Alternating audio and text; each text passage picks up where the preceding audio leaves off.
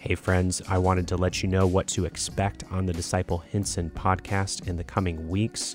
We plan to have Anthony Locke and Kyle Jensen back on to discuss part 2 of video games and the Christian. So if you listen to that first episode with Anthony and Kyle and you have questions, feel free to let Kyle and Anthony know or to let me know if you have any questions or things that you would like us to discuss, as we look forward to having them back on the podcast.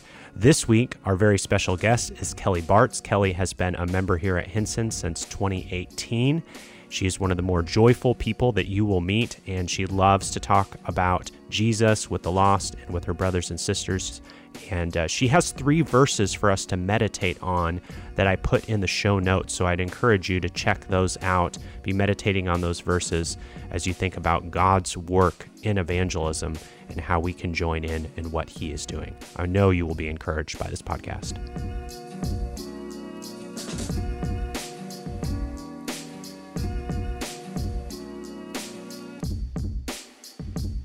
Kelly Bartz, welcome to the Disciple Hinson podcast. So excited to be here. This is awesome. We are excited to have you here. We got Bonnie Hewitt here as live audience. Woohoo! All right.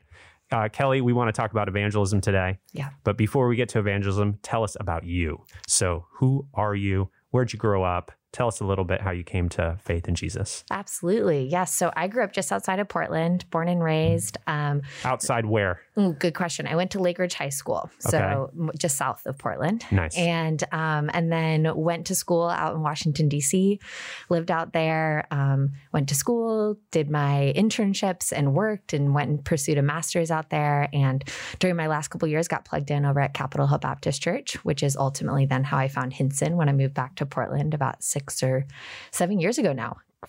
Time flies when you're having fun. Time flies. And you shared a fun fact before Yes. the podcast that last week's guest, Brian Winchester, and you overlapped. Yes, we did. At Capitol Hill Baptist. Yes, we were the few West Coast best coasters out on the East Coast, and I think could relate to the let's just say the different dynamics that take place on the West Coast versus the East Coast. So I felt like I was in a celebrity's presence as talking to a Christian hip hop artist and getting to study with him on a regular basis. Excellent.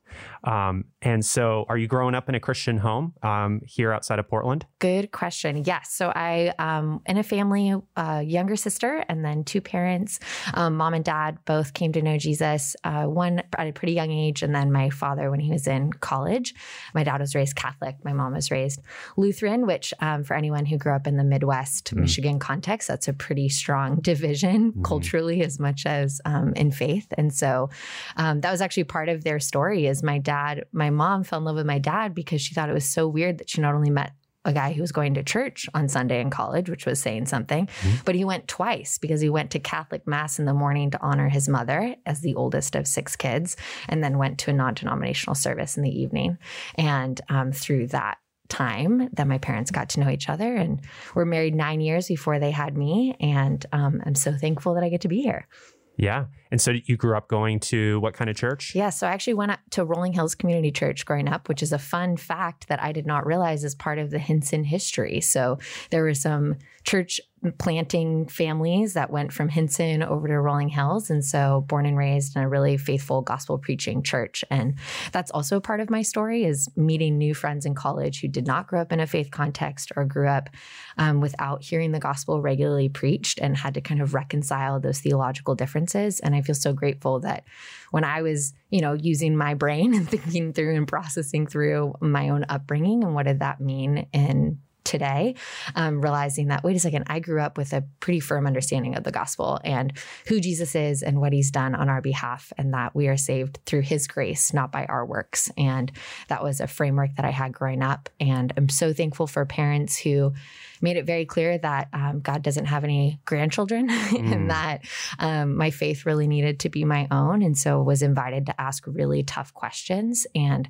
that has played a key that's, golden thread in my faith walk over the years, to really see wrestling as an act of worship.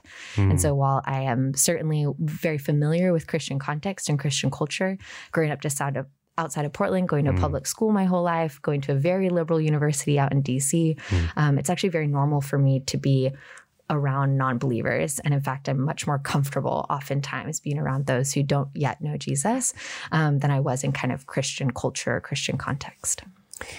Thank you so much for sharing that, Kelly. Praise God for his work of grace in your life. And your story is our prayer for like the kids of this church, right? Because you came to Christ then at an early age. Do you have any idea like how old you were? I was 4 years old in Sunday school. And and I remember the woman who has now passed away to cancer, but Carol King shared who Jesus is and what he's done for us on the cross and invited us to respond. And so that's when I came to know Jesus, and then was baptized in 5th grade, and then really just went through some significant changes in my faith in a really positive way when I was in middle school. So I have a deep love for middle schoolers.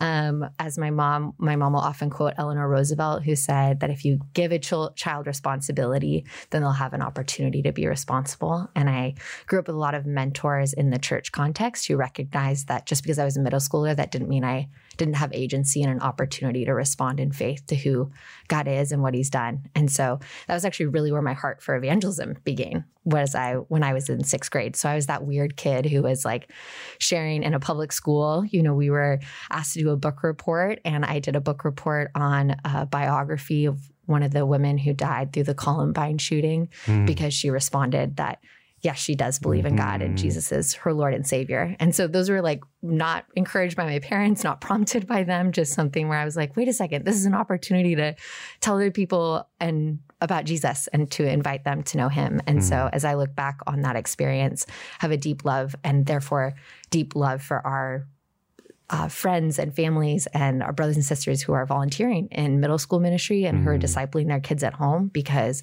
I know many friends who came to know faith later in years, but I came to faith at a young age, and I'm so grateful for those opportunities to flex those muscles as a middle schooler and as a high schooler. Nice. And in this very room, we're in room 304 of the church. Yes. The ceiling's about to cave in on us. It's true. It does with the water damage. But in a couple weeks, we're going to be launching middle school, or actually youth Sunday school, in this very room. So we can be praying that just as the Lord worked in your heart in some transformative ways in middle school, giving, as you had this conviction to take responsibility for your faith and share that good news with friends, that some of the maybe middle schoolers and high schoolers who meet in this room in just a few weeks will have that. And Camille Miles will love that quote from, what was it? You said Carol? Or no, your Sunday school teacher who helped lead you to Christ. Yes, Carol King. Yep. Yes. Yeah. Very good. All right. So, and Kelly, just one more question about you personally. What do you do for work? Like, what are you doing during the day? Great question. Yeah. Yes. So I work for a nonprofit in town called The Contingent.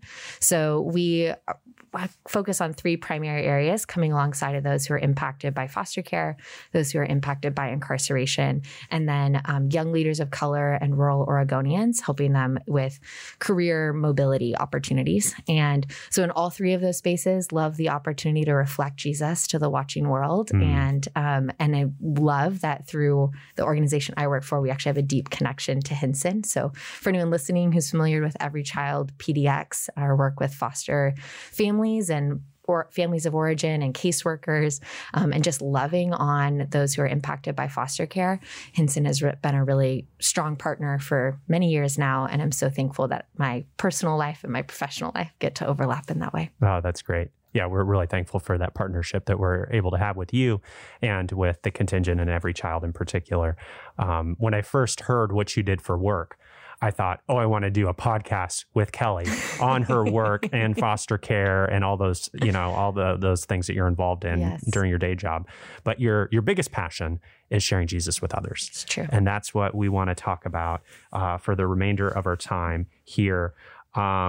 So what was it something in particular that gave you the passion that you have today? Maybe just talk about the passion, like how I think when we think about evangelism, many of us feel inadequate or fearful, feel like we don't have all the answers to the questions that people might have, or it's just hard to get in those conversations. So many barriers, the enemy is tricky that way, and our flesh can lie to us. So how have you grown in your passion to share Christ with others? You talked about middle school. Maybe just give us a little story on how you've grown and maybe different challenges along the way. Certainly. Yes, I can do that. I want to first speak to when you mentioned inadequacy. I think that is not only very normal, but I actually think that's a very realistic response to the invitation for evangelism. Because if we think that it's in our own power that we're going to be able to invite someone to know Jesus, then we're sorely mistaken. I think where that becomes a dangerous fear is when that's then placed as if the Lord isn't going to redeem our limitations and is not aware that he is creator and we are indeed creature. So if anyone listening to this struggles with that inadequacy, I actually would say like, yes and amen. Like I can relate so deeply with that. Yeah. But I think what we have the opportunity to do is to turn towards the Lord in that inadequacy rather than kind of towards ourselves and turn inwards. Amen. So with that, all that said, going back to my own journey, it definitely seems to spark right around middle school for me. And that came from a lot of, I mentioned these mentors, both in my family, both my parents, but also those outside of my family in the church community. My mom actually, one of the things that she did was connected me with a woman at our church and said to me, Kelly, I know you're going to be going through middle school and you're going to have lots of questions about so many different things. And while I want you to feel comfortable talking about them with me, I recognize you're not always going to feel comfortable talking with me. And so I just want to connect you with this woman. And she took me out to coffee, and my mom just really opened that door for a relationship to grow. And that woman happened to be help running our middle school ministry at the time. And so as I was really mentored and discipled by her, came to understand how much I really love Jesus. And as soon as I, by God's grace, and I know you can't see my smile under the mask, but it's just like talking about Jesus is the most exciting thing because he's changed everything. And so when I think about not only what God did on the cross and the final atonement that created for me and what that means big picture in my life, it also has entered in the way for me to develop a deep, intimate relationship with Jesus. And that has been the joy of every year since coming to faith within the Lord. And so as I think about some of the challenges or what that trajectory has looked like, as you know, some people talking about evangelism will bring this up, that if you really love something, you want to tell other people about it.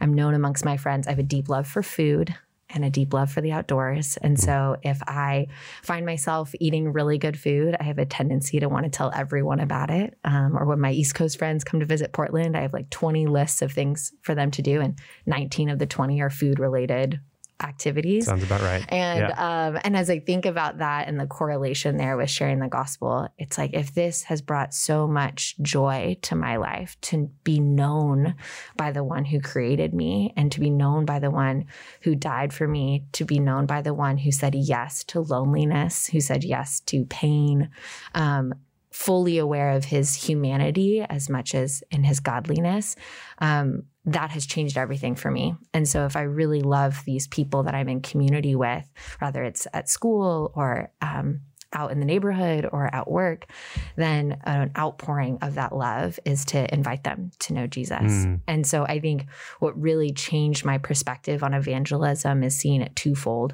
One, as it's an opportunity to continue worship. It's, yes, it's a command, but it is also an invitation. And then I also think that it is, as it is worshipful and what God promises to do for our good and for his glory, that is also the opportunity to share the gospel. And it is the most loving thing that we can do to those around us, is to invite them to know the one who loves us best. Yeah, I love how you put that there at the end in particular. So follow up and summary of everything that you just said. Say someone's listening to this and they think to myself, I'm never going to be as passionate about sharing Jesus as Kelly, as I hear Kelly talking about. How would you encourage someone to grow in a passion for evangelism? Like, what would your advice be? And I'm really just getting at that good answer you just gave. Well, actually, to take it really practical, I'd start by telling Jesus about that. I think we miss out on a lot of opportunities because we think that we have to have it figured out before we talk to Jesus about it. And certainly in my own story, in different seasons that have been difficult, not just in evangelism, just in life that have been really hard, my understanding of Jesus and my love of him deepened, the more open I was with him about what was going on in my life. And so if we're wrestling with like, I don't feel that same passion about knowing Jesus, or I don't feel that same enthusiasm about sharing sharing Jesus with others, I think we start by confessing that to the Lord and asking him to change our perspective on this. And so then I actually think it starts with an internal work before it can be an external work, that we first have to fall in love with Jesus in order for us to invite others to fall in love with him. Amen. Did that answer your question? That answered it exactly. Okay. And I think, we know how you cultivate a love for anyone or anything, spending time talking to that person just as you began. So yeah, it's, if you remove evangelism and kind of sequester it from the rest of your life, like this is a ancillary thing that I need to do in order to be a good Christian. Yes. You're kind of setting yourself up for failure and it's just not going to be that joyful outpouring of a heart that's in love with Christ. Right. And I love how you just said that. It is just that. It's an outpouring. It's an overflow. And so it's not something that we need to first think, okay, how do I evangelize, or how do I get excited to do that? And then kind of like course correct to get us to that outcome. Rather, that is an outpouring or something that comes as a result of our deeper intimacy with Christ. And so just as we are called to fall in love with him through prayer and through reading his word and through fellowship with the local body, I think those are the best ways for us to grow in our evangelism. And we'll get to talk about some practical ways to do that. But I think that has been the most transformative in my life because it's also the most authentic, and people see that. The watching world is paying attention, and they know if you're doing something to get a notch on your belt or to check something off your list or so you can fall asleep better at night versus I want to share this with you because I love you deeply and I want you to know the one who loves you best. Great. So let's get practical. Yes. Let's talk about boldness. So that's kind of a transition to from what we just talked about. But how do you grow in boldness, and how practically kind of related to that? So 2-part question: do we grow in knowing how to transition to talking about spiritual things, especially in a culture, and even often a church culture that finds it very easy to talk about the food that we love, the different outdoor activities we do, all these things, football, whatever it might be. How do you transition from those kind of conversations to conversations about the Lord? Ooh, so boldness and transitions. Okay. So how have what has the Lord taught you in those kind of 2 related things? I think on boldness, it's first recognizing the stake, recognizing the landscape that we're existing in. If the world is even more spiritual, or at least as spiritual as it is physical, asking the Lord to open our eyes to see what he's doing in the world around us. And that is one of the really practical ways that I think he invites us to pray. So I actually was reflecting on a couple of ways that have been helpful for me to pray and that others have modeled for me to pray in preparation and to kind of help garner or develop that boldness and that compassion really for those whom God has created and whom God loves. One is to ask God to open our eyes to see opportunities, and then for courage and the boldness to lean in. I try to do this, take even 2 minutes before I have coffee with an unbelieving friend, or if I'm texting a non-believing friend, particularly about harder things, we're just checking in with one another, to ask the Lord that he would open my eyes to see what he's already doing. Because that's the thing, we're not the one starting this work. He's doing it, and we get to join him in that work. And I think that when we can remember that helps grow our boldness. Also, praying for specific friends by name has helped with my boldness and understanding of application of the gospel. I have one of my good friends, has a index card that she just has taped up on her mirror. And so when she's brushing her teeth in the morning and brushing her teeth at night, every day has between 7 and 9 names. So like Monday, she prays for these 7 to 9 people, and Tuesday, every week. And she prays particularly for opportunities to share the gospel with them. And just bringing those names to mind with that level of frequency, in addition to knowing the deep work that is done in prayer, that can give us a greater level of boldness. I also think confessing our need for Jesus and confessing our fear is a really helpful way to lead us to boldness. Again, it's not something for us to just contrive on our own or come up with because it sounds like a good idea or it's something we need to do, but it's his Spirit that's going before us and developing that. And then I also think we get to, this has been helpful. I talk about understanding the landscape. It's also understanding the eternal landscape in our own lives, which means praising God for his miraculous work in our lives. That you and I and Vonnie, we all get to celebrate that odds are very high that it was because someone else said no to their personal fear and said yes to showing you how much God loves you, that we're sitting here today. And that we get to know Jesus and be united as spiritual family. And so I think praising God on a regular basis for that gift of salvation can help us be more aware of what's happening in the world around us and therefore grow us in our boldness.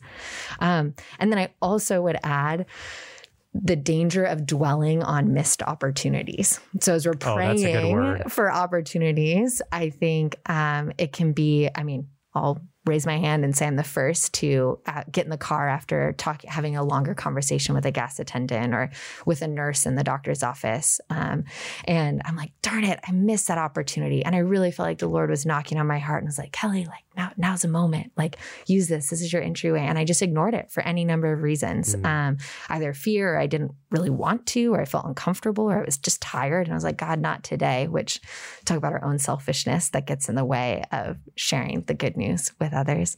But I think the evil one loves to use shame to turn us away from the Lord, when in fact, that's the exact opposite of what we need to do, is to both confess that, yeah, Lord, I missed that opportunity. And you provided the door and I just closed it. And then as we confess that opportunity, then take the opportunity to pray for that person, for the other interactions that they're going to have, for other interactions you might have with them. And then with that, to celebrate God's mercy and his grace, to know that he is far greater than whatever opportunity missed or otherwise that you were challenged by. So as they talk about those opportunities, you'd asked about transitions. Yeah. So like you gave even some practical examples when you were talking about missed opportunities. You talked about like a gas attendant or sitting in a nurse's, talking to a nurse or doctor or whatever. How do you go from talking about your health or how much the gas is to about Jesus? Yeah. Great question. Any thoughts on that? So one of the ways that's been helpful for me is to think about questions I'm likely to get asked on any given day. So this goes, and I'll back into some of those more practical examples of like in the doctor's office or talking to someone in a waiting room. But I think it starts with even just the most general question of, hey, how was your week? When you run into your coworker or colleague, odds are good they're going to ask you on a Monday, how was your weekend? Well, what if we use that opportunity? I think, level A or option A is to say, it was really wonderful. I'm thankful for time with my church family, or I'm thankful for an opportunity to go to church. That just gives them an opportunity to know that there's something else going on in your world and provide the door for maybe follow-up conversation. Where I've been challenged is to take that even just one step further, to be really practical with that question. And church in some ways can even fall into that like Christianese lingo. Like it means one thing to us, but it doesn't mean the same thing to the watching world.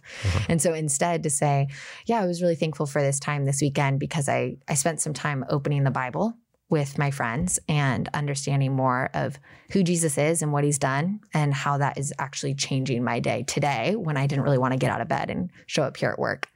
And leaving it with that sort of open-ended, almost awkward moment.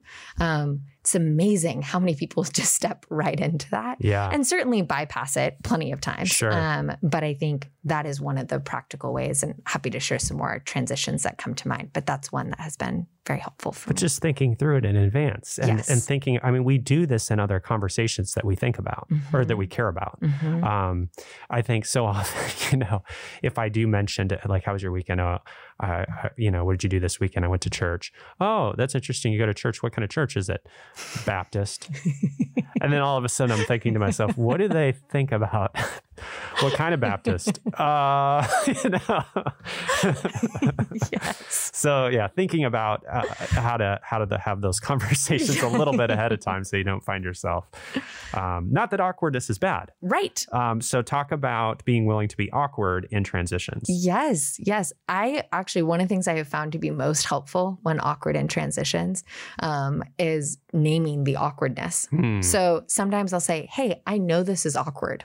Or I'm going to talk about something that our culture doesn't really, it would say is unwise for me to talk about or is weird for me to talk about. But I think we're at that place in our friendship where we can talk about deeper things. And watching their body language in that moment, seeing if they're then open to that, if they lean in or they're nodding along to that transition, again, can actually increase my boldness to say, okay, maybe this is a moment or an opportunity to, at minimum, talk about deeper things, which for them might not be talking about spiritual matters or particularly talking about Jesus, but then I have the opportunity to guide the conversation towards the gospel and towards talking about Jesus. I think we can lean on the gift, if you will, of our culture here in the US or in Western spaces, to talk about, if we ask someone a question, odds are good they're just going to ask us the same question in return. Yeah. And so in the middle of a pandemic, using that as an example, using that as a chance to touch base with your friend, someone who you know more deeply, or even a neighbor who you've just kind of touched base with on a regular occasion and say, hey, I'm having a rough time with this pandemic. How are you doing? Or opening up to say, when you're thinking about life and death, which just seems to be in the news all the time right now, does that make your thought patterns go anywhere in particular? And see if then they have the opportunity, they take the opportunity to then share with you where their headspace is at, and or to reverse and turn it around and ask you the same question, which then gives you an opportunity to share the gospel.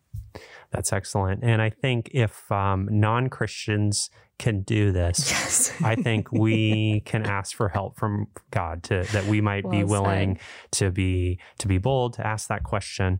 A neighbor who I barely know. I mean, I couldn't even remember his name, but I see him from time to time. I think he's in the neighborhood.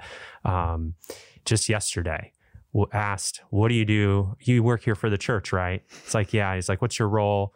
And then he said, hey, would you ever want to get together to talk about like bigger things in life, like meaning of life? And, I didn't think it was awkward. He probably thought to himself like, oh, I'm kind of taking a risk here. Yeah. But if he was willing to kind of take that step, how much more?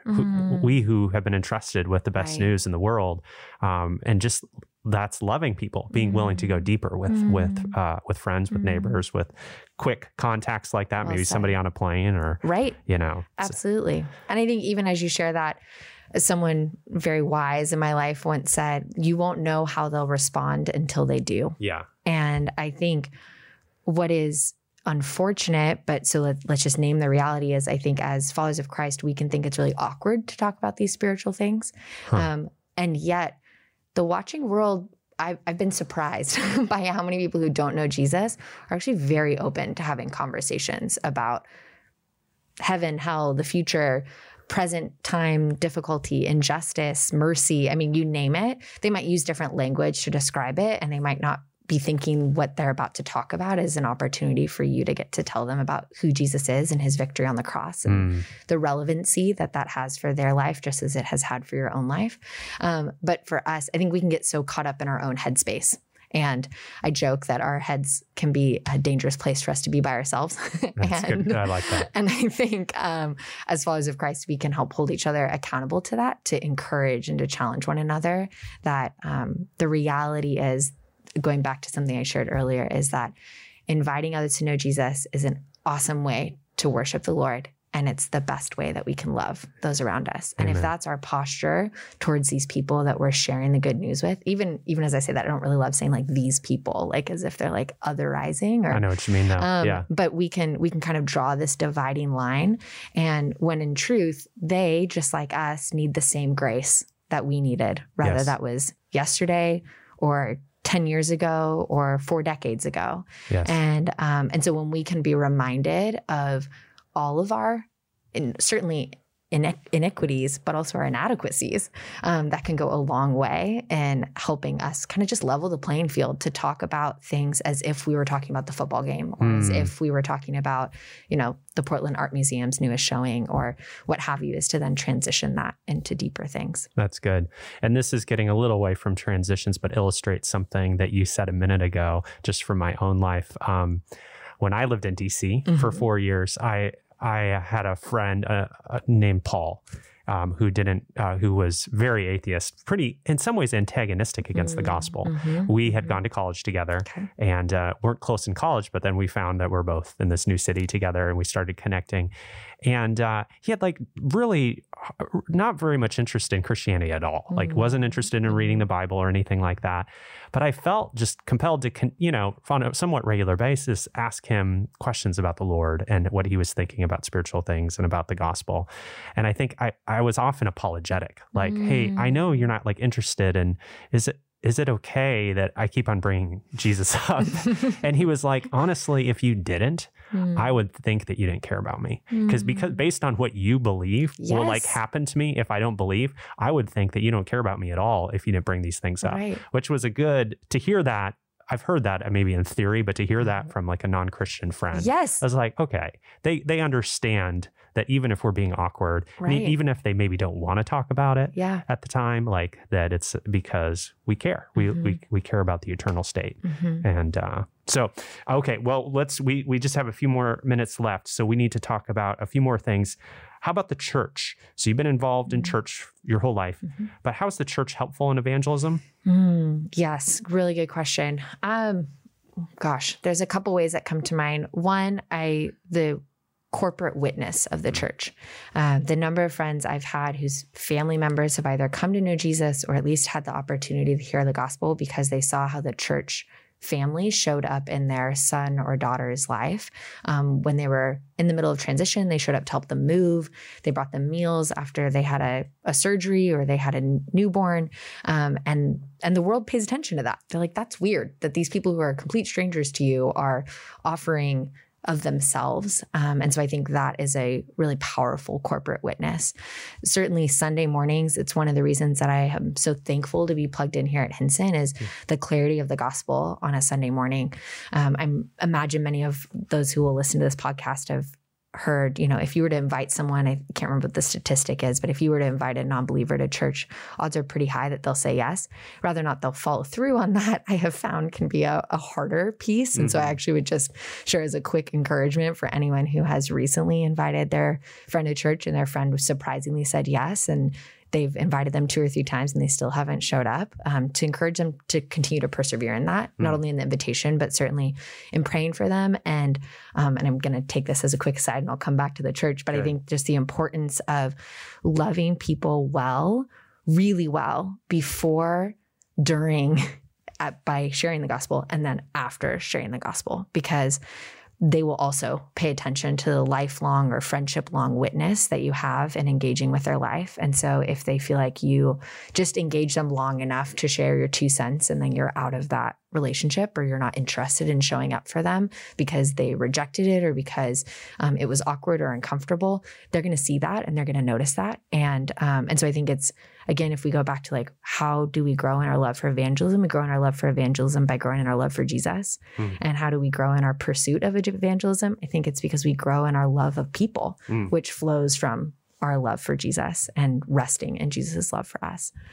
So to bring it back to the church, the fact that I cannot come to a Sunday and not hear the gospel, double negative, but that is such a joy to know that I am going to be reminded of the gospel in the context of the church body, and that I'm going to have others who are willing to pray alongside of me for the salvation of my family and friends, especially those relationships that have been most challenging or taxing, or those friends or family members who feel very far off from the gospel or feel like they have just been resistant to it every time I've shared with them, to have friends who understand the pain of that, who are willing to weep alongside of me, and then to also ask and seek out opportunities to expose them to other people who know Jesus, to join me to go on a hike with them, or to care well for my sister when she's in PA school and needs a place to crash for the weekend, that they're the first ones to open their home. And again, I think that corporate witness is really powerful. There's also two things, and I touched on this a couple Sundays ago in evening service, but we can talk about as believers the importance of preaching the gospel to ourselves. And while I have learned the nuances of that over the years, and at first I heard that and that made no sense to me. I was like, that sounds like Christianese. That I was like, what do you mean preach the gospel to yourself? But I have found that actually inviting people to know Jesus through literally sharing the gospel requires literally practicing preaching the gospel to ourselves. And so in the context of the church, I've really seen that operate in two ways. One is learning to wake up in the morning, especially during the pandemic when it's been just more isolating, and spending 3 to 5 minutes to actually say the gospel out loud to myself through prayer and to thank Jesus for who he is and what he's done and trust him for what he's going to do in the day ahead.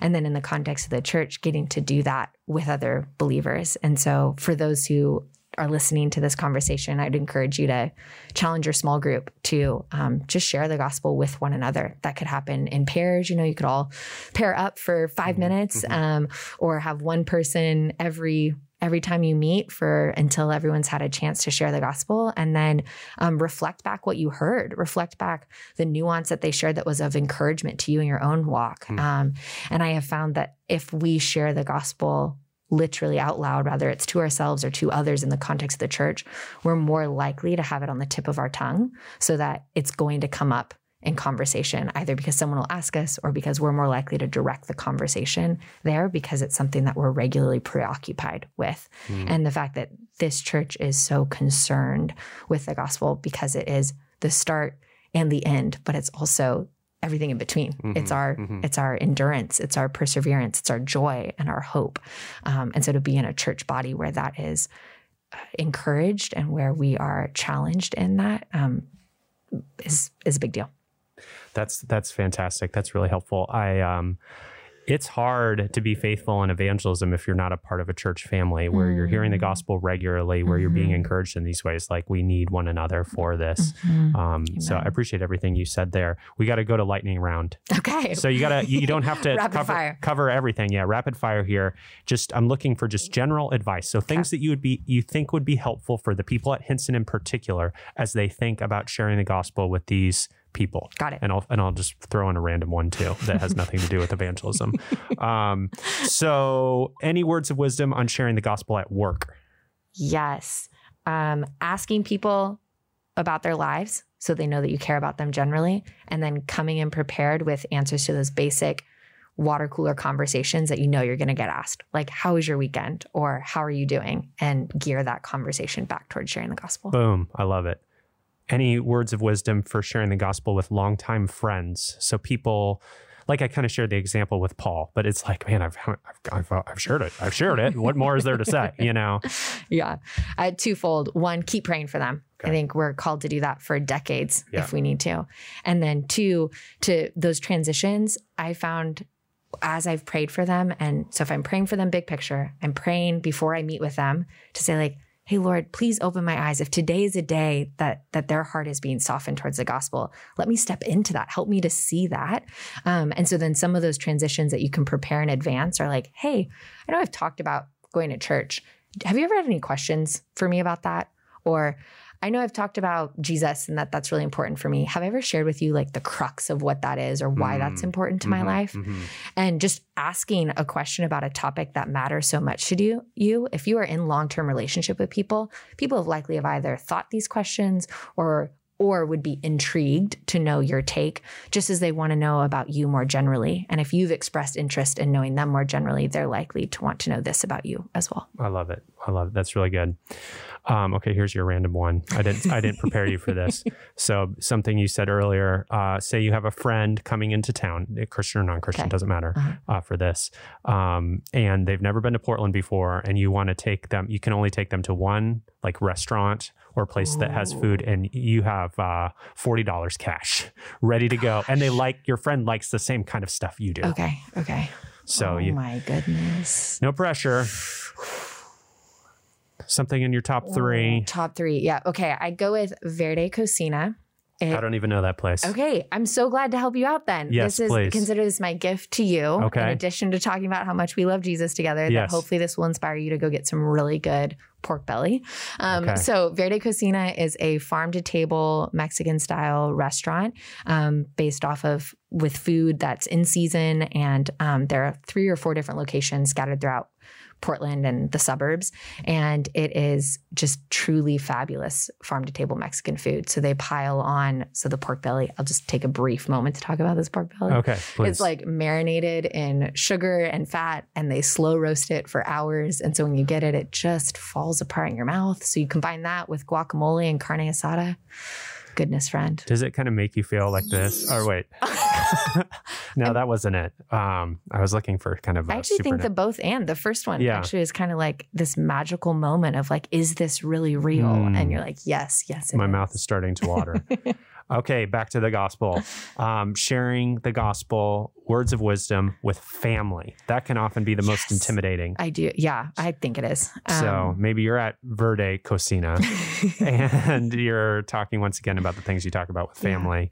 Any words of wisdom on just loving our family with the gospel? I think our family can be the hardest in part because they're usually the harshest critics because they're the most likely to see the fullness of our lives.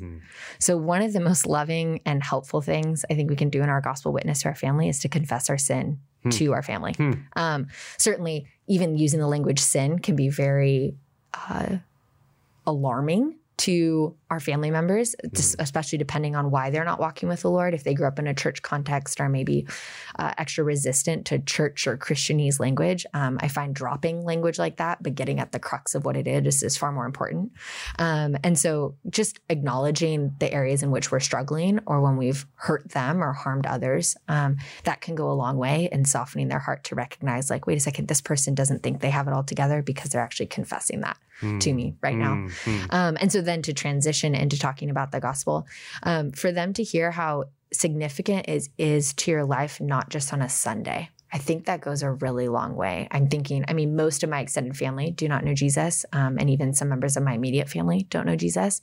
And so in those relationships, I go back to one, praying for them. I just cannot express enough how important that is. I'm getting like emotional talking about how important prayer is because I think in feeling the isolation or the importance of what is at stake and feeling so frustrated or distraught or discouraged or disheartened by someone who I love so deeply, not knowing Jesus, to know that the Lord weeps with that far more than I do. And he also knows how to meet them in a way that I don't know how to meet them.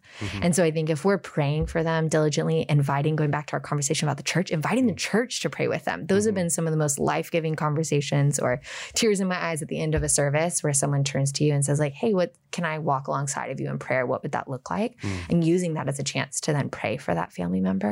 And then going back to just the really practical, it's talking about Jesus's relevancy in your life throughout the week, trying to drop as much of the Christianese or Christian church lingo as possible, but just an opportunity. Drop it as in get rid of it. Get rid of it, yes. Correct. Not drop it like, like, I don't know. I can't think of how you. Well, when I became a Calvinist, dropping that. Okay, thank you. Yes, not like that. But avoiding it, getting it out of your language, which I actually think is it's a helpful exercise for me because even to pause sometimes and say like, what is a word? How would I describe sin without using the word sin? Or how would I describe the gospel without using the word gospel? And that exercise is really good for our own hearts to remember the significance of these words that over time can kind of feel mundane or overused.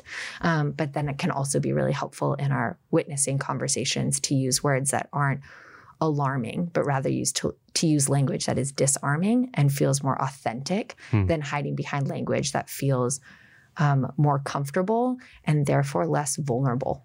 And if we can lead with vulnerability, I think we're more likely to receive that vulnerability in response. Kelly, you've given us so much good stuff to think through, to pray through. I don't usually listen to these podcasts because I don't like to listen to myself. That's fair. I don't but I feel like this is one that I want to go back and continue to ask the Lord to help me and to help our church grow in these ways. So thank you for taking this time to have this conversation. You've been great. That's the people of Hinson. We recorded them cheering one time. Wow, that's amazing. Yeah, that actually comes from a recording after one of my sermons. That sounds about right. Yeah. I was waiting for that. That makes a ton of sense. Yes. Kelly, you've been great. Thanks so much. Thanks, brother.